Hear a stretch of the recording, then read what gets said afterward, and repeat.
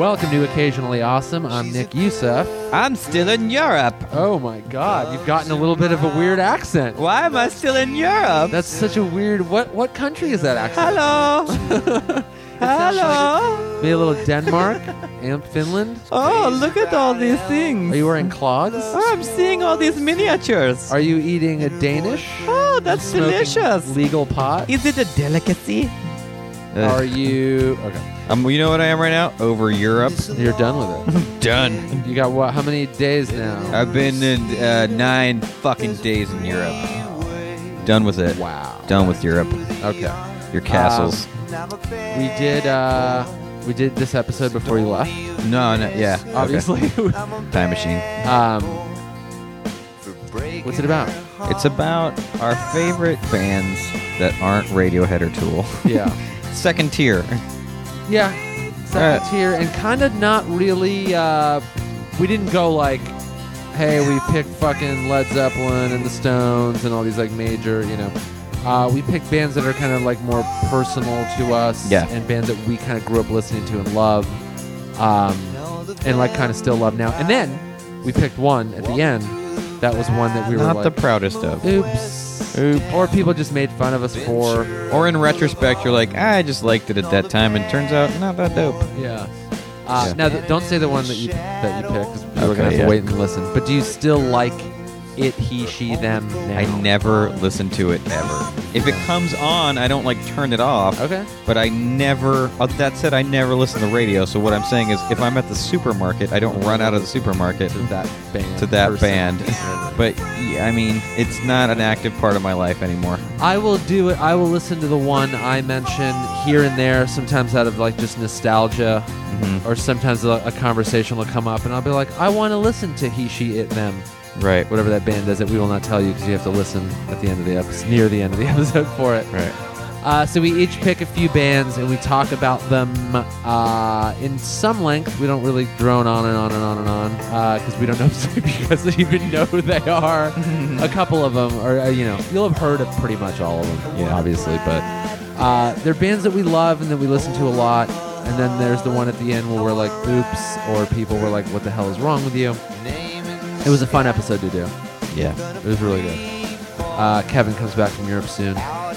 All that Europe shit all over me. Yeah, we'll talk about that a little. I'm covered in Europe. In the episode when you get back, either in the intro, or maybe we'll do like an episode about travel. Europe. Maybe we'll do that. We'll do an episode about travel. Okay. Favorite places. I'll have some thoughts. Yeah. For sure. We'll do a travel episode. Our favorite places that we've gone to. Right.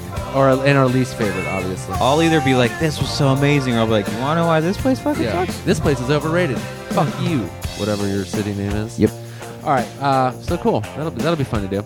All right. So enjoy this episode. Let us know what you think of the bands and all that stuff. Quick show information. November 5th. One night only. San Francisco. I'm headlining a place called Doc's Lab. It used to be is the home of the original Purple Onion. Super cool venue in the middle of San Francisco, kind of near the North Beach area.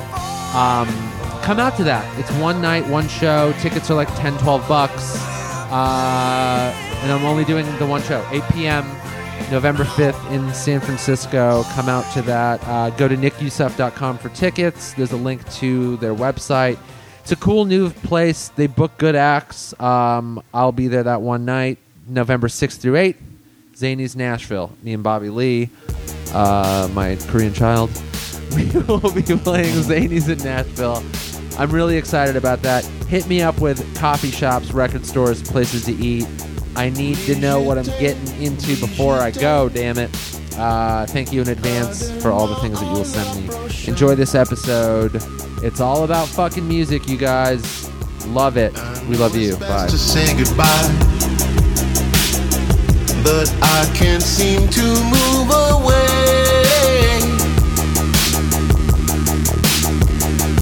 Not to say. All right. That you false start there. Did we? No, we didn't. Yeah. Everything's going perfect. It's beautiful. Beautiful false start. Your mom false starts all over your face. your face falls all over your mom's face. Yeah. What? Does that mean you guys made out? All right. Yeah, that means I've made out with both. Both our moms. All right. Yeah. Yet another weird start. Yep. We had a false start, and then we recorded, like, we started talking about Obama. It was a traffic, bunch of political bullshit. and then we got into, like, whether or not, to what level of respect we should treat our government with. Yeah. It lasted for, like, maybe 15 minutes, but then the SIM card was full. We only got about 8 of it. Yeah, guys, you're lucky you missed it. Yeah. It's but you know almost- what? If you guys want to hear it, let us know, and then we'll put it in the next. I'll save it, and we'll put just that 8-minute chunk. Hidden track of 2 dummies trying to sound smart. Yeah. I'll put it in the next episode, like at the end. It's like a little bonus, and you guys can just hear us fucking ramble on. This episode, as you heard in the intro, is about like a few of our favorite bands. Second tier, non-Radiohead bands. Yeah, not Tool or Radiohead. Yeah, not Tool or Radiohead. Yeah. Yeah. Because we talk about music a lot, and we're like, fuck it, let's get into like into a little detail. Top 3, and then one we're embarrassed that we like. Yeah, like or liked. They don't have to currently still like them. Still, I guess, but those bands that you pretend that you were embarrassed that they come on, you're like, God damn it. I'll go first. And I'm kind of going off of, I tried not to, because I think there's a big difference of bands people like to say are their favorites versus, I'm trying to go of literally time I spent listening to these bands. Yeah, bands that like really actually mean it's something. like everyone loves to say they love Sleater Kinney, but like how are Sonic Youth? How often are you throwing in the records? Yeah. You know what I mean? Like you just are trying to sound smart. How often does noise rock really go? Oh, this would be perfect on this day and this occasion. It's like, are you really jamming out to Kraftwerk that often? Not really. Yeah, no one is. When I think of hours I spent listening to a band. All right, hold on. We're going 1 and 1, by the way. Okay. But then, are you doing these in the order of your favorite? I'm going chronologically. Okay, so not most favorite to second favorite to No. third. Okay. No, All right, I'm going chronologically. Just curious. Okay. First, I spent a lot of time between the age of 17 and 20 listening to Bad Religion. Okay. A lot. It's so suburban Southern California. If you white could do kid. It's a suburban Southern California white kid band. that. You know what mine was? Pennywise. Oh, they sucked. The fuck you! They didn't suck. They were good for like 3 albums. Damn it! All right. They also just I'm really they didn't suck. I'm really mad at Pennywise right now because whoever does their art just fucking stole some dude's design and used it on a t-shirt. Well, like sucks. flipped it and just put a Pennywise logo. Like just flipped it and it's just fucking stole this dude's sweet skull drawing. That's shitty. It's just like, dude, come on, sure try they- harder. they knew- maybe they didn't know? No. Because the person who did it was like, what the fuck, dude? But I'm saying like maybe the band didn't know. They just kind of outsourced. They like hire this guy. No, and they then probably- looked at it no. like, yeah, so it looks good to us. Although that's a band that may be involved because they're not a huge band. But no, it's probably Yeah. the designer. Probably someone else did Well, it. fuck that guy too. Yeah. Whatever his name is. Don't get me wrong. I've been a party to that level of plagiarism, but usually the person's dead. So I listened to a lot of The main album I listened to the most was Against the Grain. Uh-huh. And- Great title, by the way, for a Great punk title. rock band. Simple, Yeah. gets the message across. Also, Stranger Than Fiction. Great. Yeah, that's a good one too. It was an important band in terms of my very early kind of the seeds being planted to be like to questioning things. Bad Religion is the band you can, because everyone who liked Bad Religion gets a real boner to tell you that the lead singer's a professor also. Yeah, he went to college, man. Not only the other that, punk he rock guys. teaches college. I think he taught at Berkeley or something. Yeah. And, that was that. I mean, people, like, as a 17-year-old shithead who decided to make his hair spiky, you cannot be more psyched to tell someone he's a professor of sociology at Berkeley. Yeah. So that makes you This guy's really... fighting from within the system. Also, at that time in my life, I'm starting to slowly transition out of being into Jesus. And that Bad Religion T-shirt with the cross, with the circle through it, with the thing through it, basically saying like, no, it says Bad Religion with just a cross, the circle with an X through it. You're just like, whoa, that is bold as shit. In the 90s, before everyone, before you could just kind of openly be an atheist, and there were just kind of atheists all over the place, wearing a shirt like that got like people would double take and they'd go, "Whoa, dude, are you like against God? Yeah. Like what the Yeah. fuck?" And you're like, "No, it's a bad religion shirt." Oh, all right. In La Crescenta especially. Yeah. You're talking a heavy Christian contingent. Yeah. And so that I didn't buy that shirt, but I was like, "Whoa, this shirt is insane." Yeah. So I had a lot of respect for that level of fuck you. And it just, I don't know, just the lyrics were super smart. I found it listenable. I thought they actually wrote kind of catchy, the songs were catchy. Yeah. And it just like helped me try. I think it before I became obsessed with Radiohead, they were one of the first bands that helped me want to be smart. Where like I think as a young I didn't care about being a smart person as a teenager really. Right. It wasn't like a thing that like I wanted to be informed. So like that, they had a song about like how there's going to be 10 billion people in the world in 2010, which there weren't. Close. Close, yeah. But that you're like, oh, population crisis and environment, and just like they had lots of lyrics about being anti-government and us being fucked and things like that. Yeah. So it was this first early things of being like, I will read a Noam Chomsky book. Like it's that shit you get into when you're like young and trying to find something to rebel against. Yeah, it's music for idealism. Yeah. And when I was a intellectually lazy teenager, so anything smart in song form was easier for me to digest than actually reading a whole book. But it's that like end of high school, early junior college is the perfect time for a white suburban kid to get into Bad Religion. Right. And it was, you just wanted to. It was the same reason I got into hip hop before that. I just didn't like what I saw around me, so I was like, "What's different than this? What's the opposite of this?" And Bad Religion was that for me for a long time. I probably spent 3 or 4 years of my life as probably Bad Religion was my favorite band. Okay. Like I liked a lot of punk music. Like I loved The Descendants and I loved Bad Religion, and I genuinely liked Green Day a lot, and I loved The Clash.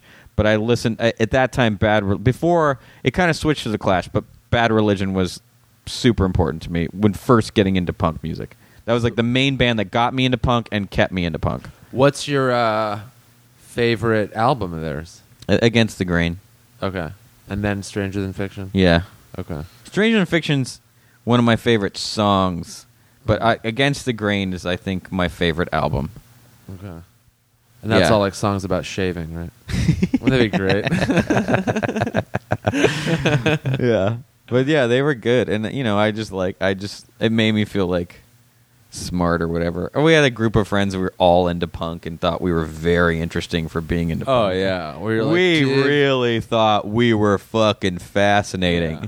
Being into bands that don't tour anymore. Yeah. Like, we thought we were really doing something. Yeah. We just go, man, all this stuff around us, it's all going to end, bro. Yes, what's this guy talking about? He's so interesting. The teachers at our school probably couldn't have rolled their eyes hard enough. Like, I've taught punks before. I will teach punks again. You guys are adorable. This is my second group of dyed-haired dummies, and I'm not impressed. Yeah. Yeah, your Liberty spikes are cute. Yeah. Oh, I don't even think anyone had the balls to have Liberty. Max had Liberty spikes, actually. They're always like Max one and or his two. brother. Only the Collins children had the balls to have Liberty spikes at Crescenta Valley High School. It wasn't even like that you would be looked at like, whoa, look at that monster. They were just like difficult. Yeah, they're really hard. He's like, oh, you spend a lot of time doing your hair. Yeah, that's what Brian Eno once was quoted to say. Punks were people that pretended they didn't care anything about hairstyles, but actually cared quite a bit about hairstyles. Yeah, to get all that shit to stand up and be symmetrical. I mean, it takes time. If you buy hair dye, you care about hairstyles. Oh yeah, yeah. Yeah, you can't just be like, I don't give a fuck. And it's like, well, how long did it take for you to put all the patches on your jacket? How long did it take for you to dye your hair? You drove to retail slut. Hair? Yeah. Yeah. To put all the pins and the fucking clothespins and the... It takes work to not care. That's what I've always sort of admired, bands that don't have a look. You're like, oh, you really just only care about music.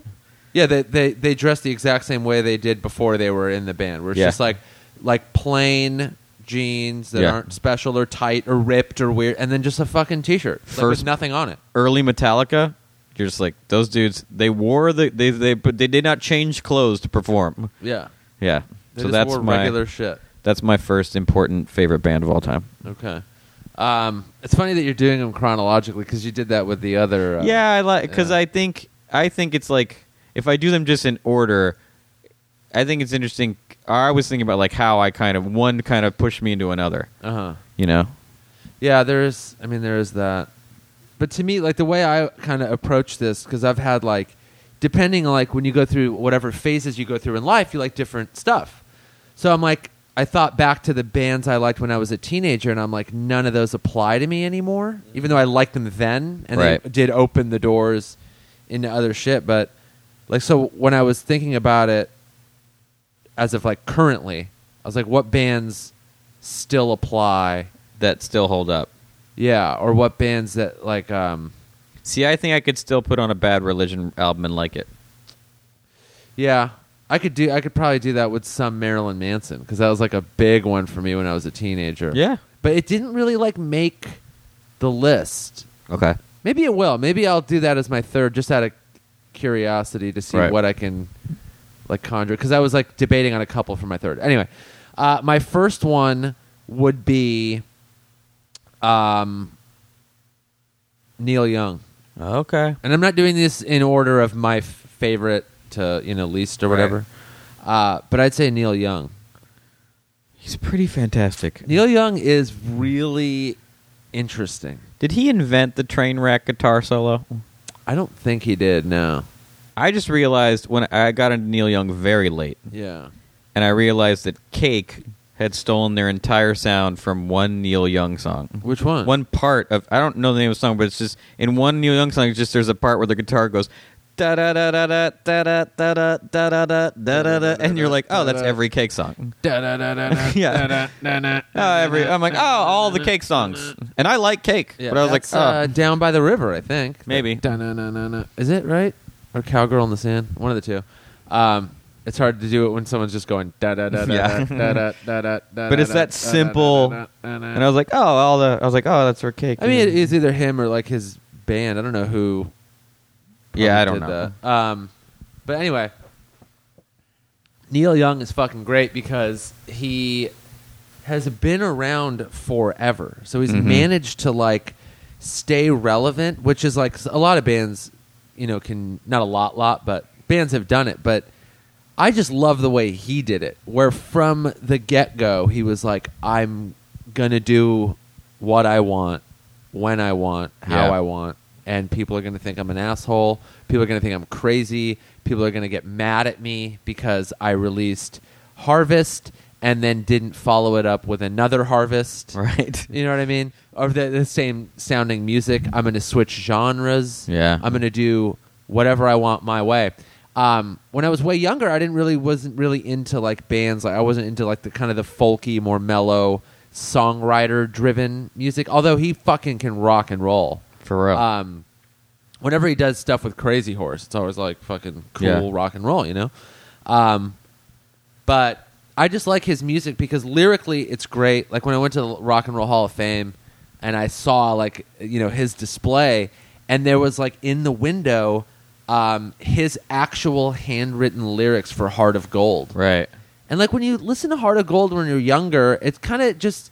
It sounds mellow. It's not really like wow. Yeah. But when you listen to the lyrics, you're like, this is like a really kind of beautiful, simple song.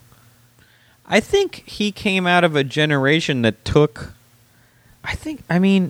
rock music, you got to remember, was still really rebellious then. Right. You and I grew up in a time where rock music wasn't, for the most part, the rebellious music. Hip-hop kind of took over that moniker. Punk a little. Well, I mean, he kind of started when, rock was pretty rebellious then, but he was also like, he kind of came up, because he played with like Buffalo Springfield, who were like, they were like a rock band. Yeah. And then he played with like Crosby, Stills, and Nash. Like he released a couple of solo albums, then played with them a little bit, and then went back to being a solo artist. Yeah. But he was like, he hung out with those like, kind of folk rock music guys who were like super into fucking drugs, but they were very much considered rebellious. Yeah. I mean, he fucking hung out with Charles Manson. Yeah. I think those people were also genuinely into poetry. So there was like their rebellion was more lyrical instead of like, let's smash hotel rooms. But also, I mean, he was through and through a rebel, but he wasn't one of those like, I'm going to overdose when I'm 30 and I'm going to like destroy hotel rooms and like beat people up. But Southern Man is a protest song. I mean, coming out of that folk rock genre, you're talking about people that considered a lot of their music protest music. Yeah. So it was serious. These weren't just like, and he's of an age to where he grew up listening to like doo-wop, 50s music. I mean, he's from Canada, but I don't know what necessarily he was hearing then. But the music was very pop. It was all just love songs.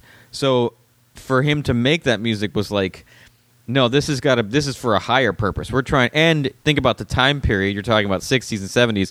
Politically, the country was going fucking crazy. Right. Things were crazy. I mean, you're talking civil rights movement. You're talking Vietnam. You're talking a ton of shit. And so, I mean, most of his music though isn't like protest music. It's a lot. I think it's like subtle. I mean, he talks about Vietnam. He talks about race. He talks about a lot of things. I mean, a little bit, but like a lot of it is like it's more personal stuff.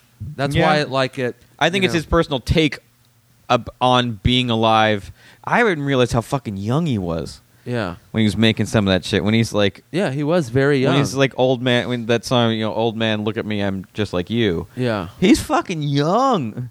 Yeah. He was good young. Like that guy was a fascinating singer songwriter young. Yeah. Which is always something crazy. Like it's like Bob Dylan-ish. You put Neil Young, Bob Dylan's Bob Dylan. Okay. Yeah. Neil Young's. I don't know what you mean by that. Bob Dylan's like unbelievably influential and amazing. Okay. And like he's an icon. I did his own thing. Was like no one else. Yeah. Neil Young, while not as I think important as Bob Dylan, isn't that far cry from it. Well, I mean, you can't... And he's in that line, I think. You can't even say one's more important than the other because they did such different things. Yeah. And he went against the grain, like Neil Young, of like just him being himself. Like anytime he put something out, he was like, well, now I'm going to do the exact opposite just because I want to and I can't. Bob Dylan was more the protest song guy. He was more the social conscious of America kind of thing. He did those songs. Neil Young was more of like, any artist around there had a few songs that were like, the system's fucked, this is what's happening, war is bad, all that stuff. But Neil Young was way more like, he was more rebellious just as a like person. Just like, you can't control me and I will release whatever album I want. The public demands this. I will do the opposite because I'm an artist and that's what I do. You can't dictate where I go and what I do.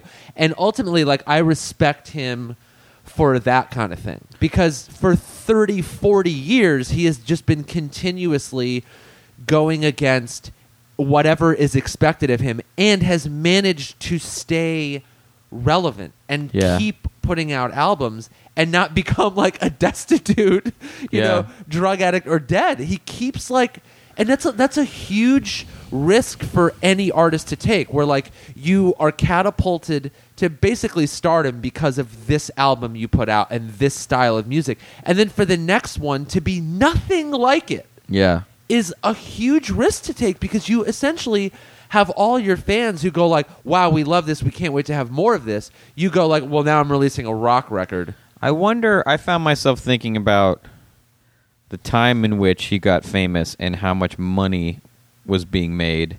Because back then, you sold lots of records. People bought records. Right. You were on the radio a ton.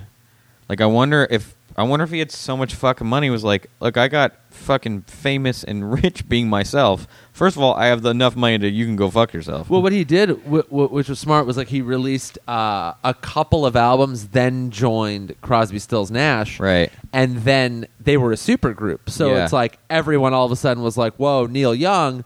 And he had like a couple of hit songs with them. Yeah. And then people were like, whoa, Neil Young. And then they went back and bought the first two albums. So he had like was working on them and then was working on Harvest, I think, while touring with Crosby, Stills, Nash. I mean, the amount of money hit songs during that time period were worth if you wrote them was staggering. Because the radio was like a real thing. Your songs got played on the radio a ton. I mean, he had enough money to just buy Lionel trains out. But it also depended on what kind of deal you had and how successful you were. Because it's not like if you were recording and making, becoming successful and selling albums and stuff. Singles weren't what they were like in the 90s, and CD and like record deals were not the same. It wasn't really like you were, if you release a hit album, it would sell like 5 million copies, and you would just be like, holy shit, I'm the richest person alive. Yeah, the deals were probably shittier. They didn't, not everyone had great deals, and not everyone came out making millions and millions of dollars. Right. He did well. He's never seemed to have to worry. You never see him doing something that makes it seem like he gives a shit about money at all. But the thing is it didn't really excuse the fact that, he's got a lot of money, he can just take these risks, because these risks do involve spending money, and then you still have to keep making it. Yeah. You're on tour, you're living a lifestyle where say you made $1 or $2 million, that's not going to last you forever. Yeah. I mean? He could tour pretty big venues back then. Could make a lot of money doing that. He's great though. But then to still take risks like that and throw away your career is that's nothing to he's got $1 million. That's not what he's necessarily in it for. He could have he's definitely, that's the thing, he's totally ballsy. And I almost think maybe he was just this is how I got anywhere in the first place, was doing what I want. Why would I stop? Right.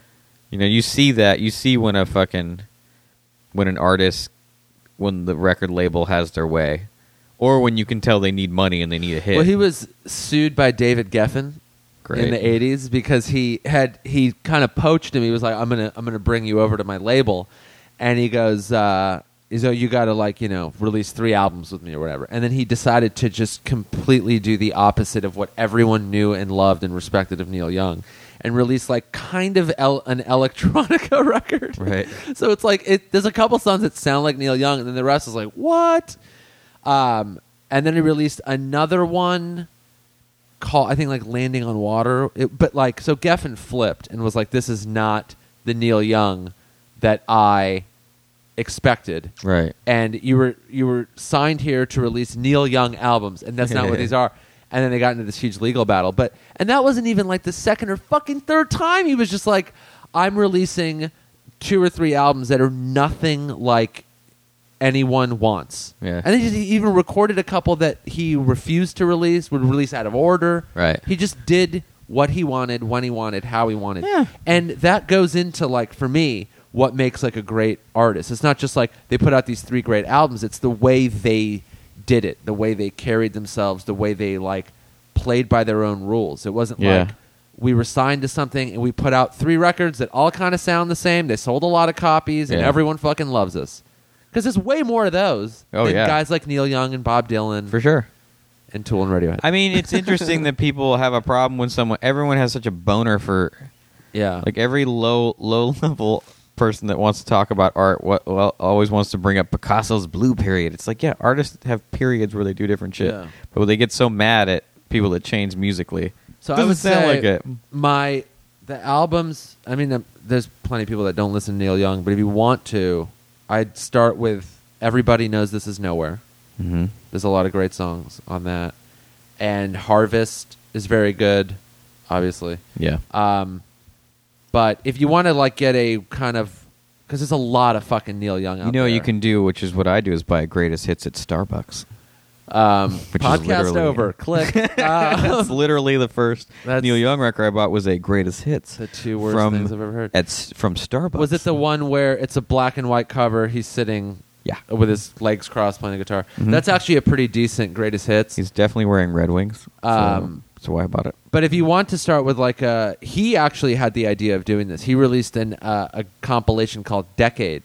So it was his first 10 years. Oh, I like when bands do that, when they do it by chronologically. When it was his first 10 years with whatever I'm blanking on Atlantic or whatever label he was with from the beginning. Yeah. And it's just full of fucking great shit. Yeah. I don't think anything On the Beach everyone loves. I think that's a really good album too. It's kind of dark and interesting and weird. Awesome album cover.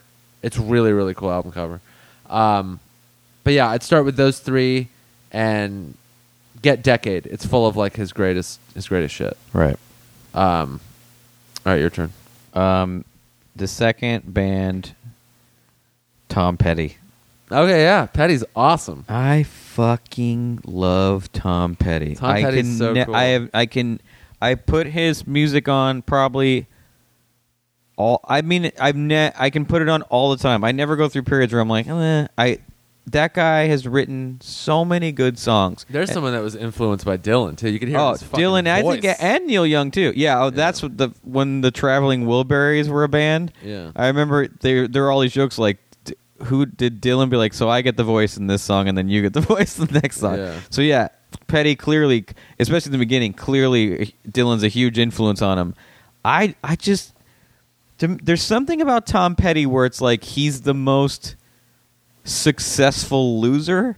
A lot of his songs to me are like from the perspective of someone whose like life is like things didn't work out, but like he has that one song, Even Losers Get Lucky Sometime. Yeah, even the like losers. he really sees it. Like he's not a winner. He wasn't like, I mean, maybe he was the cool guy. Yeah, But like there's something about his perspective I find really unique, and his songs are so simple. A lot are seemingly simple, but so fucking great. There's so many great ones. I love, like, he'll just, even when he like mentions like being in the valley, like you're like, fuck yeah, man, I've been to the valley. Like there's something so he feels like one of us.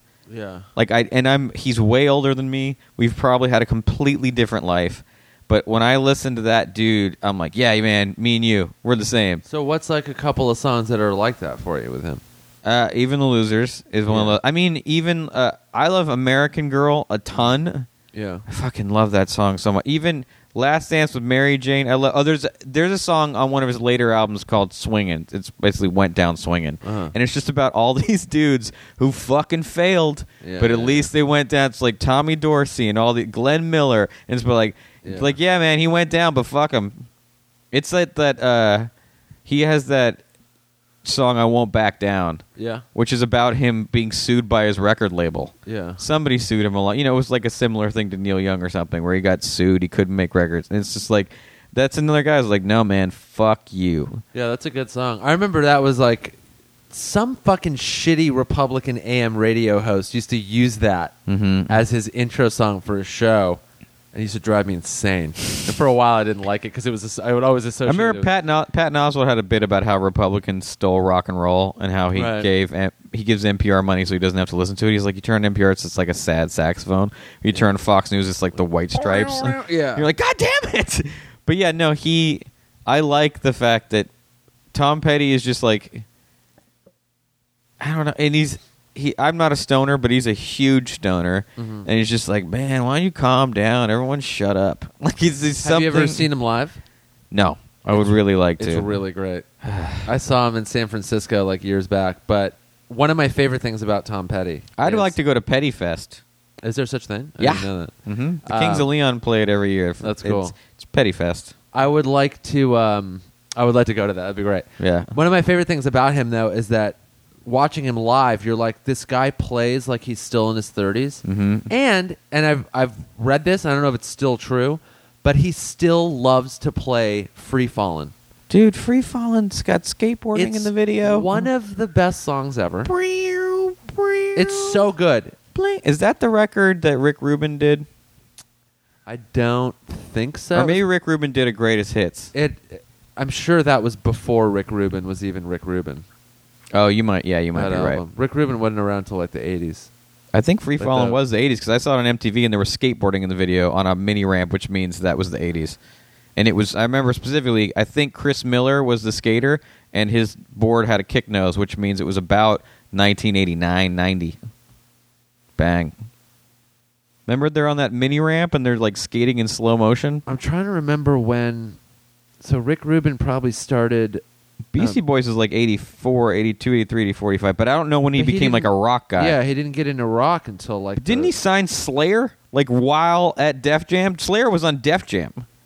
No, he took them Somewhere else? under American Recordings. That was his like okay. metal. Oh, label. that was his metal thing. Yeah. Okay. I remember anytime you saw a fucking CD with that American, it was all like Yeah. black and gunmetal gray, and it just said American. You're like, this is fucking heavy metal right now. Yeah. It felt so good every time you'd see Yeah. that American Records fucking logo artwork thing on a CD. It just felt, you just knew whatever that album was going to fucking rock and roll. Yeah. But to answer your question, I don't know if Rick Rubin had anything I to think do he was. I think it must have early- been a greatest hits because you know what? Now that I think of it, there was like a VH1 thing about it, Yeah. and it was like Rick Rubin remastering something. right. He was like remastering Tom Petty hits. But Tom Petty to me, well, you know what? I'll look it up. outside of country music, I think Tom Petty is like for me the most like blue collar dude. That dude's one of us. What about fucking Springsteen, dude? That guy He's- embodies blue collar. He is blue collar. Yeah, but I'm not a Springsteen guy. You podcast over. I respect him from afar, and I do definitely love those some of the songs, but I've never bought a Springsteen record. You know what one you should get, and even if it's just the only one? Born in the It- USA. No. Darkness on the Edge of Town. Is that the one with Born to Run? No, that would be Born to Run. Oh, okay. Sorry. I love when things like that happen. You're like, oh my god, this is gonna be perfect. But I get to say no. That would be the exact thing you just said. Yeah, okay. Like this happened to me once when, and this one is not easy to figure out. But when That's the bad. Is that the one with Against the Grain? No, that would be the album Against the Grain. Yeah. So someone was like, when I didn't know where the Wiltern was, the music venue for those Right. that are from LA, I was like, where's the Wiltern at? And someone was like, Wilshire and Western, and then it like, That's not as good. I know it's not as good, but when I don't even remember who it was, but the way he said it when he did it, I was like, oh yeah. But it's like it doesn't occur to you all the time, but he still used that moment to go, Yeah. Wilshire and Western, like, you idiot. And I'm like, Yeah. well, I mean, how was I supposed to? I didn't. Where's the Fountain Theater? On Fountain. Yeah, that would be one where you're like, okay, Yeah. well, but then still you're like, well, Fountain and what, dude? Fountain goes on forever. Yeah. It's like miles and miles and miles. Yeah. Um, But no, like Tom Petty to me is like one of us. It helps that he lives in California, and it helps that he has mentioned California in songs, and that he like seems to be like a California Free dude. Fallin', he's just fucking like listing fucking LA locations. Yeah, and I'm it like, fucking and there was skateboarding in the video. It was mind blowing to me. That dude is like he's like our guy. I love that dude. Although you know what I never got into, and I wish he was in that band before he went solo. He was a band called Mudcrutch. uh-huh. I think it's Mudcrutch, and he got back together with him like 5 years ago and just made a record. And I never got it. I need to get it. Oh, dude, that's got to be online. He somewhere, he right? was It's not- rehearsing at Sony when I was working there, and Sony uses this stage to rehearse like huge Sony or whatever bands. You can use it to set up like your full arena show and rehearse. But he was never rehearsing. Actually, they just kept setting up, and I was never there when they were playing. Yeah. But I did listen to Paul McCartney once. One of my when I first got into Tom Petty was the best of too. Yeah. Yeah, because I mean, There was a first there's best so of record much. it was great because they had like 28 songs. It was a and they double were- disc. Yeah, it was fucking was fantastic. it the essential something Tom Yeah. Petty or Yeah. whatever. Yeah.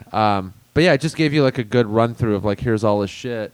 And he had good videos too. I don't remember any of his Don't videos. come though. around here no more. It was Alice in Wonderland. It was all weird.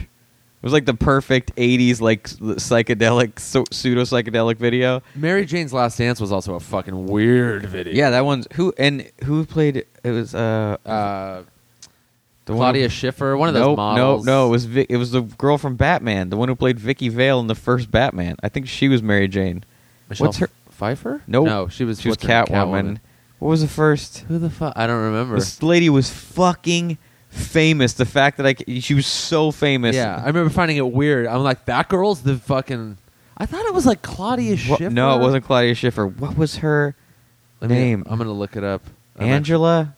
It wasn't Angela. It was not Angela okay, Bassett. music video. Kim Basinger. Kim Basinger, married to Alec Baldwin. Yeah. Yeah. Kim Basinger was so famous. Yeah, you were like, what the fuck is she doing in this video? And Yeah. then you're like, Tom Petty's a fucking boss. And let's be honest, the Strokes pretty much stole the beginning of American Girl for their hit last night. But yeah, I fucking love strokes. Tom Petty all day. Guy is great. I am not able to find what Rick Rubin did with Tom Petty. It was definitely something, but They watched a thing about it. I think he remastered a thing. at this time, hold on. Maybe it's that Essential one. I don't know.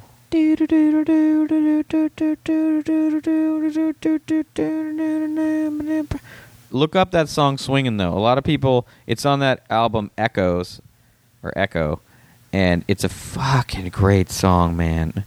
It's just Oh, you know about- what? That's the one he did with Rick Rubin, Echo. But that Oh, wasn't okay. until 1999. But maybe a Greatest Hits doesn't get listed as producer because you didn't actually produce it. You like remastered it. It would be weird that Rick Rubin would produce a greatest hits thing. Isn't he like a famous remasterer of things though? No, he's I'm telling like you, I watched a VH1 show and they're sitting and talking, and Rick Rubin's like boxes of tapes. He's talking about it, and Tom Petty goes, "Oh yeah, a lot of these songs sounding different. You know the song like Breakdown." I love Breakdown. He yeah. said originally it was like this weird blues thing where it was like Breakdown. Go Come ahead. on. Give it to me. He literally goes, "Go ahead, give it to me." And fucking Rick Rubin's dying laughing because he's like, "Oh my god, I want to hear that version." That's and just funny. they showed just boxes of tapes. That's not remastering though. That's just producing.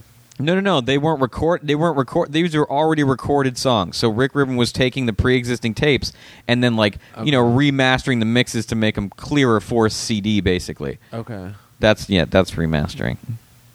Yeah, and he's just laughing hysterically at Tom Petty going, "Breakdown, go ahead and give it to me."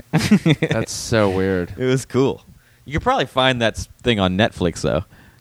But yeah, just the boxes of tapes, and you're like, "Oh, this is the original master of American Girl." You're like, "What?" Just so crazy. Sometimes I'm always like, I don't want to hear the alternate weird versions of songs I know and love so much, because then you're like, it was like that? Yeah, they all. Especially with a guy like that, they all start out like very simple acoustic songs. I would imagine. So he did 1994 Wildflowers, Mm-hmm. and then in 99 he did the other one, Echo. Yeah, "Swingin'," great song. Great song. What was on Wildflower? You Don't Know How It Feels? That's a great song. Oh yeah. You don't know. Okay. That was like the only hit on that one. His last album debuted at #1, whatever he just put out, I believe. Yeah, he's had a couple in the 2000s That's what's happened. Actually were able to like chart high. Well, there's a new stat now where because the only people who buy physical CDs Old are people. of the age 35 to 50, yeah. older rock bands are now having #1 hits because if you sell 50,000 albums in a week, Yeah. you're Boom. #1. Yeah. So like there was Tom Petty and there was someone else old before that. 50,000 is the new 5 million. Yeah. Yeah, like NSYNC broke the record at 1.9 million in like 48 hours, and now if you sell 100,000 in a week, you are humongous. Back then, it would be like every fucking few months. Someone would be like 1.1 million yeah, copies. Eminem was Eminem and 1.8 NSYNC. million. And Yeah. then like Backstreet Boys did it, and then NSYNC did it a few weeks later with like 2.1 Yeah. in the first week. It was Yeah. like, those numbers were mind-boggling. Yeah. And now it's like, sell 1 million, like good luck, whatever. Beyonce sells 3 million copies of a record, and that's insanity. Yeah, it's fucking nuts. Yeah. Who's your next band? My next band is Wilco. Oh, yes. Which you still haven't gotten into. I know nothing. And you're wrong to not be into them. Here's why Wilco's great. Now, it's kind of, and I felt bad about picking a band that's like in a similar genre, because it's like that Americana, folk rock kind of thing. It's But just like, your thing. when you're fucking old now, like me. No, Yeah, look. I don't sit there and I don't fucking get down with the heavy metal and the punk rock like the kids these days. Here and there, you're like, yeah, fucking hard rock or whatever. But like now, Wilco is like an American. People call them the American Radiohead. Okay. That's the thing people have said about them. a Bold lot. statement. And in some ways, it's true. They're like a folk rock, kind of like Americana rock band. They've been around since like the mid '90s. People don't know. Yeah, they've been around. That's what honestly sort of keeps me from getting into them. Is they've been around so long. I'm like, where do I even start? I don't know what to do here. But I mean, they don't have like a billion albums or anything. But I became familiar with them when the documentary came out. People were like, you got to see this movie, and I was like, I haven't heard the music. there's actually one of them would be a good way to get into because one of them was a concert film. Oh, So okay. it's just like them playing full songs, and then they'll kind of like talk in between about being on the road and how they met each other. And it's called Ashes of American Flags. It's fucking great. It's really enjoyable.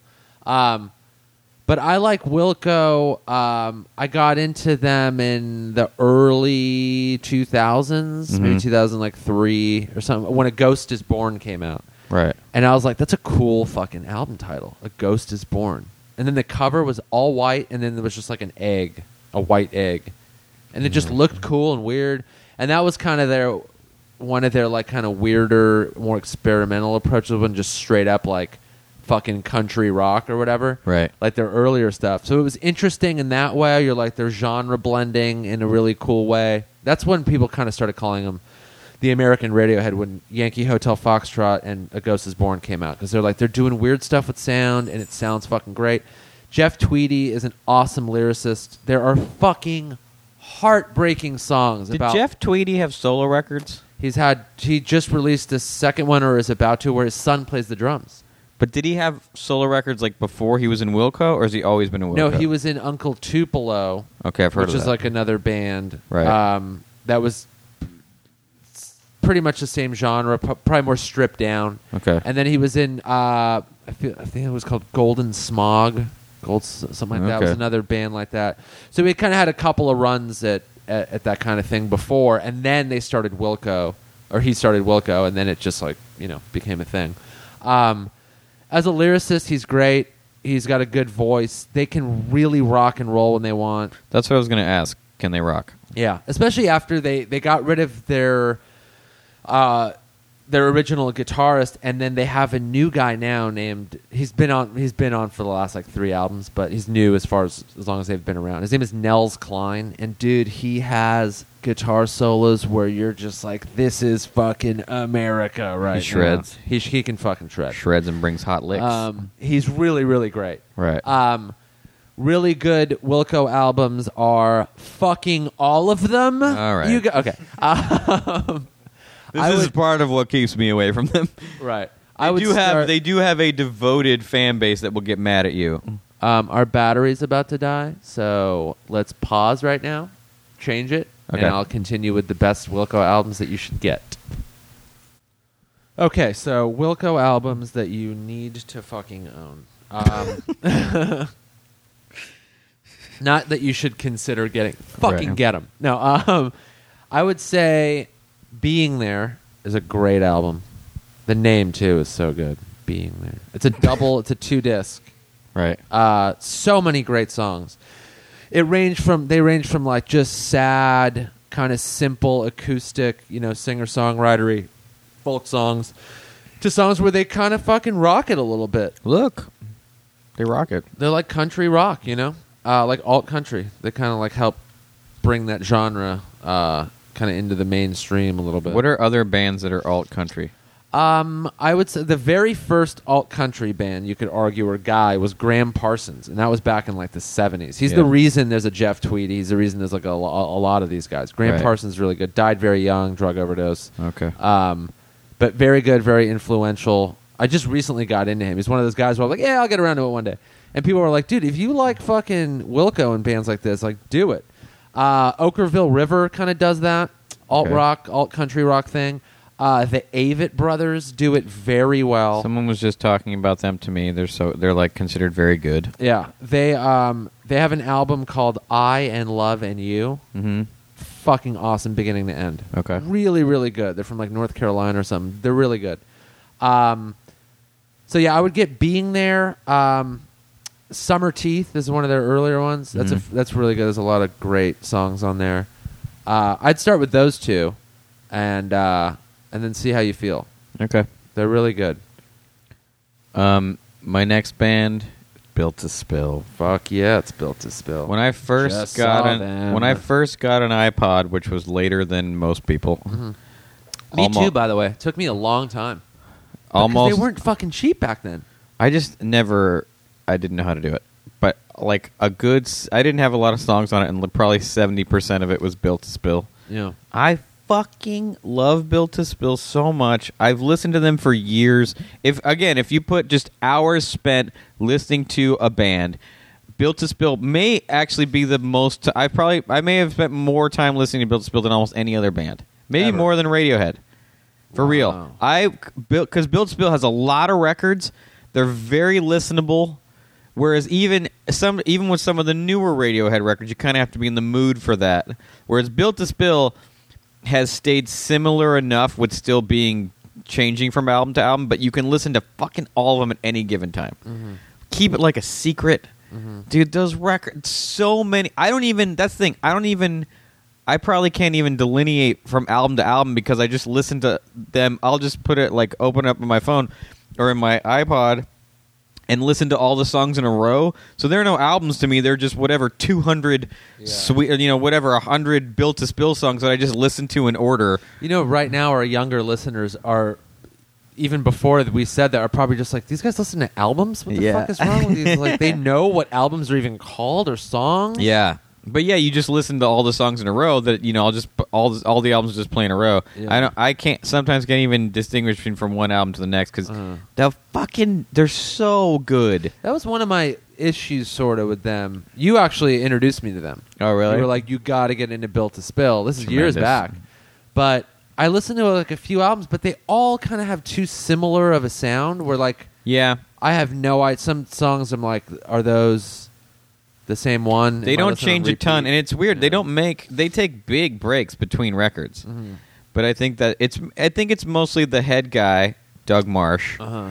It's kind of his band, and I think that's his solo record was very similar, and that's just the kind of stuff he likes to make. But dude, and also you want to talk about a band that could not look less cool? I was just gonna say they are just t-shirt and jean shorts. Yeah, and not jorts, not cut-off jean shorts with a hem. I want to say that maybe when I saw him, one of the dudes was wearing cargo shorts. Probably. I saw them at the House of Blues. He was wearing jean shorts at night indoors. Yeah. I mean, they don't care. They look like roadies. They don't even look like cool roadies. They're just dudes. Even roadies are like, guys, step it up a notch. We're all black. Something. They rip. They're fucking great. If you've ever seen them, and they occasionally do this, they cover the full version of Freebird, and they melt faces with it. Right. It is glorious. They did not do that when I saw them. They were really good. Last time I saw them, they did an all-cover show, but then they closed with Freebird, and we didn't know we were going to get the full version. We were like, you're going to fuck with Freebird for a minute. And then you were like, oh, no. They did the whole thing. You're doing this whole thing, and then it became so epic. Yeah. But no, I love Built to Spill. I listen to them all the time. Still. That to me was my basically Built to Spill song. You were wrong. You were wrong. I like the name of that. It's him saying, basically taking issue with all the songs that had positive outlooks throughout history. You were wrong when you said everything was going to be all right. I remember that. And then you were right when we said we're just dust in the wind. Yeah. That song's fantastic. That's funny, yeah. Also, there's a song, I think it's called Strange. Also, I realize this, when it comes to being a music fan, the things I don't do, I very rarely learn the song titles. I don't really learn the album titles. Really? I just listen to the songs. I don't open up the lyric books. I just listen to the songs a million times. I've never been a person that sits there with the lyrics and reads them along.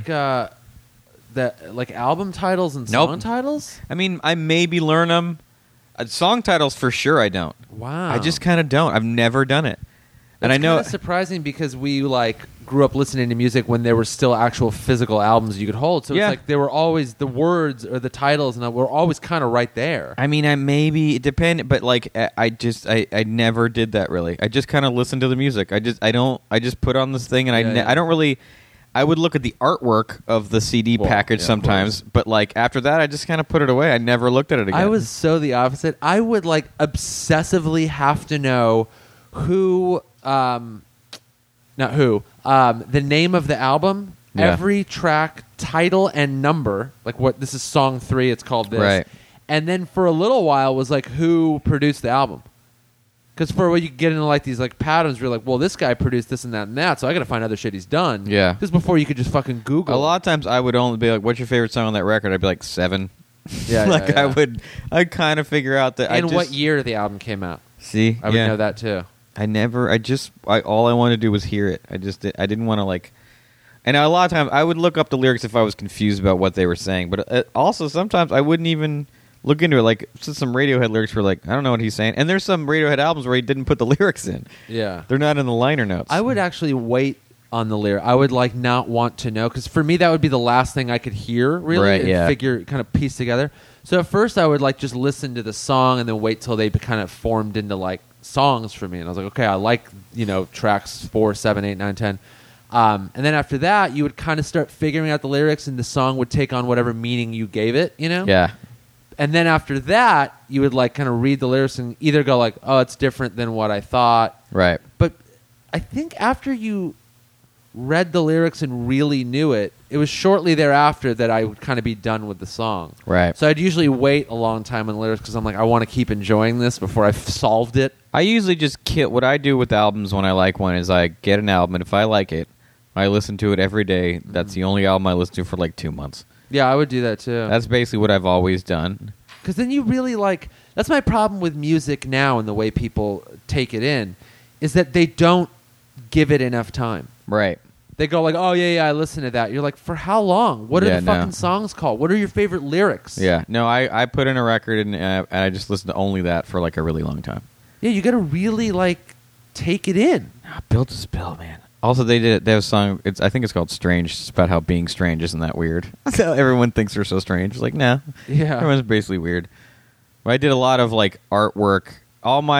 Most of art school was doing artwork. Anytime you got to do a mock album cover, I either did Radiohead or Built to Spill. Mm-hmm. I did one of the best illustrations I've come up with, or just not. Well, I mean, it was a good idea I came up with based on Built to Spill. I did a kid building a house of cards that he's standing on. right. It's been used, and it was for the idea was Built to Spill, but then the Kings of Leon used it for a poster in Vegas because of the playing cards. But even then, I was like, that's a really good idea. Yeah. But it's all. I mean, it's just that notion that even their name is cool, Built to Spill. Mm-hmm. They fucking rule. Yeah, they're good. And they look like nerds. I'm always a little underwhelmed with their T-shirt selection, but they've had some good ones. That's always a bummer when a band you really love kind of doesn't even get near the mark when it comes to merch. You're like, I would love to promote you guys, but your shirts suck. Their last album cover, though, was cool. It was this weird graphite drawing, this kind of trippy drawing I really liked. Sometimes their shirts are really rad. They did one that was like looked like snowflakes, but when you got up closer, they were like drawn out of little tiny guitars. Mm-hmm. They can be rad. I mean, I'd do anything to do a T-shirt for Built to Spill. My head would explode. I bet you could make that happen. When they were touring with the Kings of Leon, I was that like, was your chance. What happened? I just, at the time, I don't know why I was doing something else. I was like, Brett. But after the fact, I was like, dude, the tour was like ending. I was like, can you they have an art director? He's like, no, they don't have an art director. And he didn't have he hadn't developed a personal enough relationship. But I was like, dude, if I could do a T-shirt for Built to Spill, we could all just die happy. Yeah. I'm done. I'd be like, see you later, everybody. Yeah. You'd retire. Yeah, but that is a band. And what's great about them, if you got into them now, is they have a lot of albums. Yeah. Keep it like a secret. I remember they put out a new record, and Max Collins is really into Built to Spill. He's what got me into them. And I was like, what do you think of that new record? He goes, it's just ear candy. It's just so great. Mm-hmm. It's just so easy. Their music to me is very easy to listen to, but also has tons of depth. Yeah. I just think they're That's rad. really important, because the ones that are just like superficial on every level, you burn through that so fast. Or something that's trying to be exceptionally odd and hard to listen to. It's very hard to get into. Yeah. I had a lot of trouble getting into TV on the radio. That's my third one. Yeah, I figured. Yeah. But I try with them. Yeah. And there are some good songs, but then when they get into a noise song, I'm like, you're losing me here. And I'm not averse to liking that shit, but for some reason, and I wanted to like them so bad. What albums did you listen to? This is a great segue. The one with the hit. One. The one with they had only the hit. Their one hit, their biggest album. That wouldn't be that one. The one after that, probably. Well, the hit you're thinking of is Staring at the Sun. Dun, dun, dun, ba, ba, ba. What? Da, da, da, da, da. No. Wait, Oh no, not- that's Wolf Like Me. That was that was the album after that. That's Return to Cookie Mountain. Yeah. Great album title. Great album title. So TV on the Radio would be my number 3, and they are a Brooklyn-based art rock band. I always Yeah. had a problem with that genre name because it's like, well, what the fuck does art rock mean? Like, It's really how just do you? alt rock? Isn't like all rock art rock? Because I mean- all rock and all music is art and blah blah blah blah blah. Do they call Sonic Youth art rock? They call them noise rock. See, to me, TV and the radios and Sonic Youth are very similar, Oh whoa, no, genre-wise. no. Okay. No, like Sonic Youth is- Noisescapes. No, Sonic Youth is way more noise rock, shoegazy, kind of like dense. They're more like Shoegazy. I've never heard that till right now. Shoegaze is it's a genre. Like Pavement kind of gets Yeah. that a little bit. I'm not that crazy about. Like, That's a great shoegaze. thing to call that genre. Yeah, It's like And when it's very literal. It's like when I they- first heard Sweatercore. I was like, Yeah. yes, that makes perfect sense. They are these musicians that are just like playing this genre of music, and they're always looking down, Yeah. gazing at their shoes. It's literally where it came from. And I was like, "Fuck that goddamn genre title."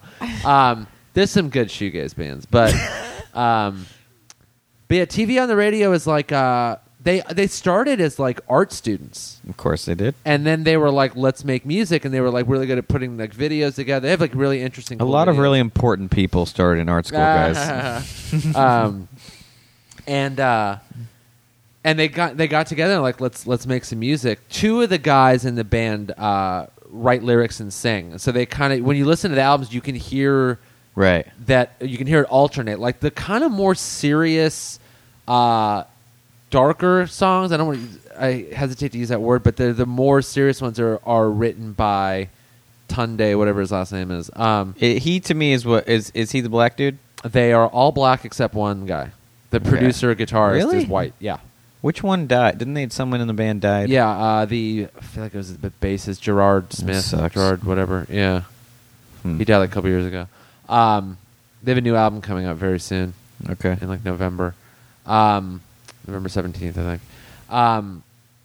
So yeah, they got together and they just started making like really interesting, like weird music. And they're really good at like genre blending too, where there's like a little bit of what feels like kind of 70s-ish funk dance stuff Okay. with like just serious like kind of indie alt rock.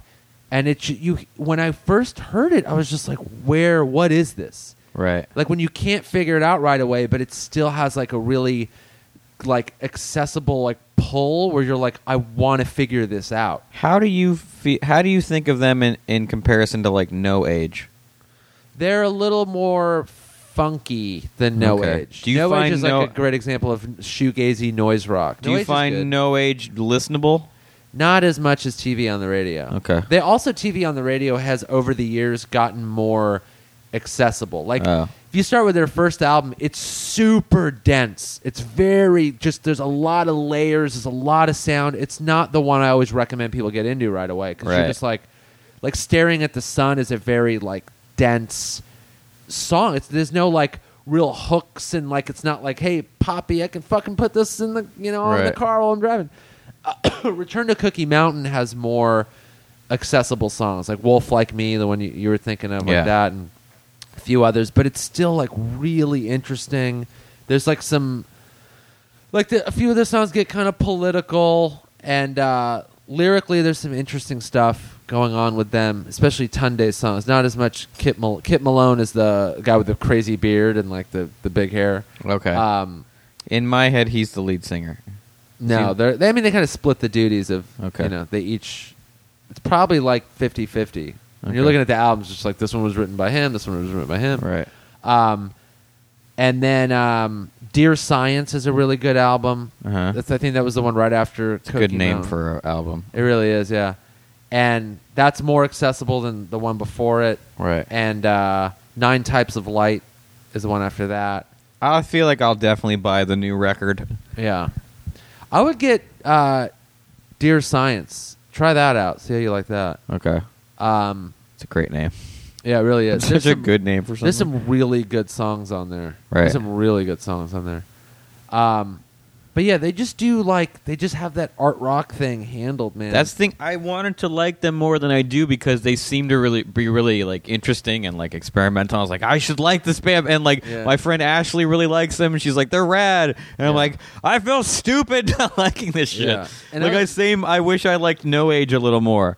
Because I'm like, the people I know who are cool fucking love this band. But it's like you were saying earlier. It's like when people go like, oh, Slater Kinney and like fucking Neutral Milk Hotel and all these bands where you're like, do you really fucking love them? Ed Templeton legitimately loves No Age.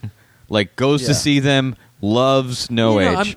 I'm definitely sure there are people that really do, but like, for the amount of people that say, oh, one of my favorites, it's like, are they really? Or do you have to say that in order to show people that, like, dude, I'm into interesting stuff, too? My favorite Sleater Kinney record is Portlandia. So right. Mine, too. And part of my picking these bands were like, I don't want to just pick, like, oh, Led Zeppelin, the Rolling Stones, fucking, because those are like, we all like them. I thought of saying James Brown. I've never heard a James Brown song I don't like. Dude, there is a great video where James Brown and the Rolling Stones actually are playing on this show called, I can't remember what. Well, there's that documentary where Keith Richards tries to put together a band for him. Oh, no, that's Little Richard. Sorry. So, in this TV show, it's a clip from an old TV show that was like taped out in L.A., Santa Monica somewhere. Mm-hmm. It would just have like live bands would be on the show. Yeah. And the Rolling Stones play, and they have to follow James Brown, and they can't do it. No, you can't. And you got to watch this performance. You can't follow James Brown. Because it's just unbelievable, the energy and like passion that he has, and he's like a young guy still, and you're just like, holy fuck. There's no following James Brown. It was really, really unbelievable. It's impossible. And the Stones were young and hadn't become like a fucking edgy crazy, and they were just like, what do we do? Yeah, no, you don't follow him. Yeah. Well, that's also the story at Woodstock. The Stones, or was it the Stones or it was the Who. The Who asked if they could go in front of Jimi Hendrix because they were supposed to go out there. Yeah. They were like, "Hey, so could we go?" This guy's gonna literally light the stage on fire. And what's his name? The guitar player. He goes, "Yeah." Keith just looked at me like, Jimi Hendrix looked at me like, "You little piece of shit." He's like, "Yeah, go ahead, you little pussy." That's funny. And he's like, "Oh no, you guys just want to get out there with the breaking things first." He's like, "Yeah, basically, that's what we want to do." That's funny. Who's your band you're embarrassed of? You go first. Dave Matthews Band. That's bam, funny. bam, bam, bam, bam, bam, bam, bam. I hate. Look.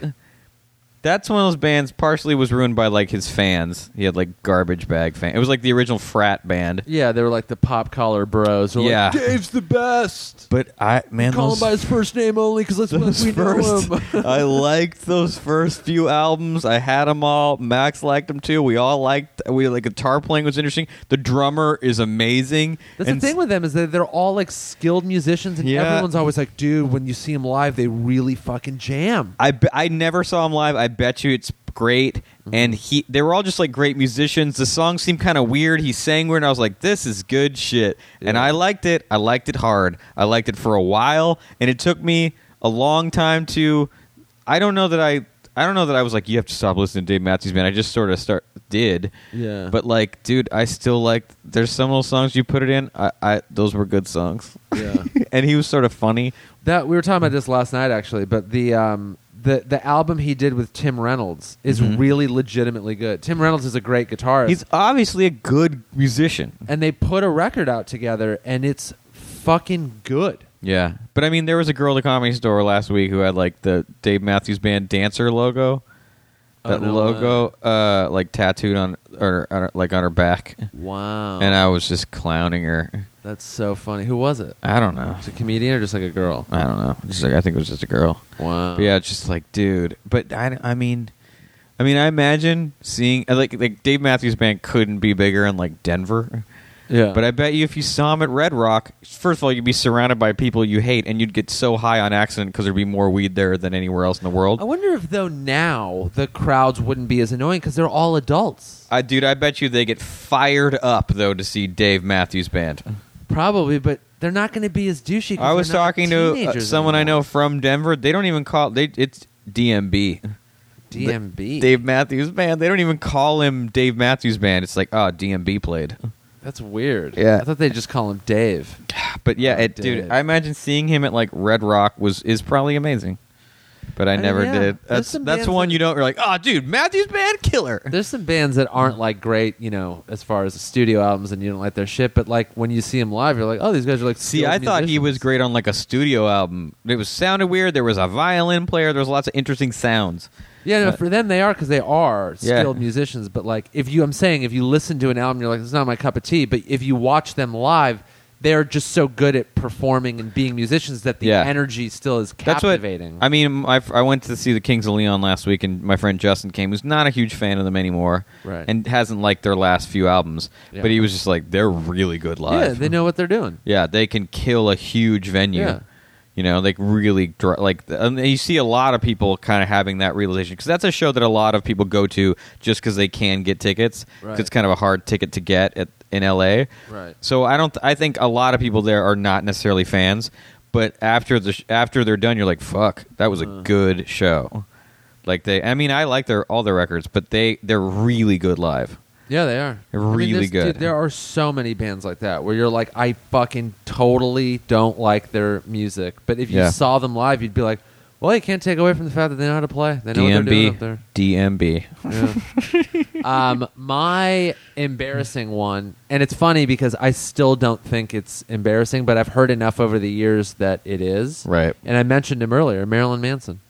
I thought you had I thought you had another one. I have a really terrible one, but I don't count it because it's not. I literally just like one album, and then I realized later I was like not even that much later that I was way wrong. See, some Marilyn Manson's good songs are good. Beautiful People's a good fucking heavy song. Yeah, absolutely. And I've always had a huge amount of respect for what he did on a pop culture level. Yeah, he was like...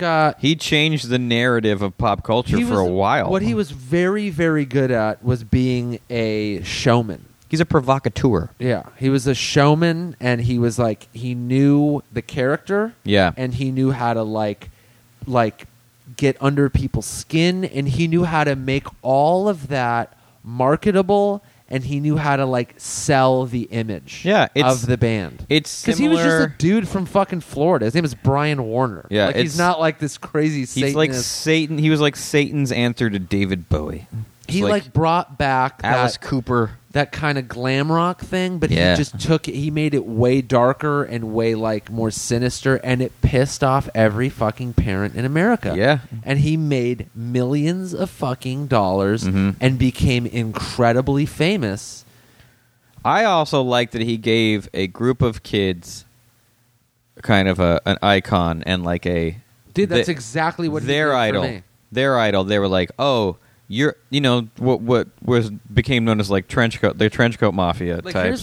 Here's why it took for me, or I took to the music or whatever. Say you're a kid who's you're 15, 16, you're awkward in every way possible, you don't have many friends at all, right? And you are angry at everything, and you just are filled with contempt and rage and fuck this and fuck that. Yeah. And then a guy that from down to literally his eyeballs. He would wear weird colored contact lenses that look like, what the fuck is this guy all about? He's dark, he's weird, he seems like this loner, and he writes these dark, angry songs that when you just hear them and you watch the music videos, they're just meant to provoke and to just say fuck you. Whether or not it was rooted in this is the way this guy really is and really feels was irrelevant, because he was playing to kids like us. Yeah. And all that mattered at the time was this guy, I'm relating to this on whatever level it is. There was no part of me that was I'm going to start, looking like that. I'm going to be a Satanist. Not that he ever said he was a Satanist, but I'm not going to get into the dark arts and become this weird gothic guy. But on some level, that brand of rebellion really appealed to me, because you could wear a Marilyn Manson shirt or even tell people you liked him, and people would look at you whoa, this kid's fucking weird. But at least what it did, at the time, when you're like this loner weirdo teenager, it gave you an identity because nowhere else did you think you fit in. And looking back, you're like, it was such a brief instant of time, blah, blah, blah. You're a kid. I get all that now. But back then, that like idea of like being a loner, not knowing who you are, not having any real friends, you couldn't, play sports, you couldn't hang out with the punks, you couldn't hang out with the skaters, you couldn't hang out with the cool kids. And you found this like guy that was playing this music and you were like, wow, this is it. And the music itself was like good. It wasn't amazing, but it was like, it was good. They had like cool, interesting songs. Like you watch the videos and there were like nothing else that was out there. Yeah. People say he was like, David Bowie did it before him with like Ziggy Stardust. Skinny Puppy was the same way, like in the, the 80s. And like there were bands that were similar. Nine Inch Nails around the same time was doing like a kind of like a hard rock version, but it kind of was way more real and gritty and industrial. And that's fine too. Nine Inch Nails is great. But Marilyn Manson just kind of tapped into like the branding and the marketing way in like in a much better way than a lot of these guys were doing at the time, was able to make it a much bigger deal. I think because he was smart enough to know that he was tweaking people, and that was part of his thing. Whereas a lot of, I think those other bands were just like, we're dark, and this is our thing, where he was like, yes, I'm dark. Also, I know exactly how to be a little bit of a shithead. And because he's very funny. Like, he's legit, like, he was always funny in interviews. His book was funny. Like, he knew, he was smart enough to be like, no, I know I'm tweaking you guys, and it's working. You're falling for it. I'm winning. And it made it even, people, the more infuriated people got, just the bigger the band got. Yeah. And then he kind of like, it petered out, sort of, but then now he's kind of just like, it's kind of sad, because he's still sort of trying to come back and do that same thing where it's like, it's not like it was. No one really cares about that anymore. It's not really socially relevant. Also, it just wasn't the same. Yeah, his last good album, I mean, Portrait of an American Family was really good. It was before they were doing that like crazy glam in your face sort of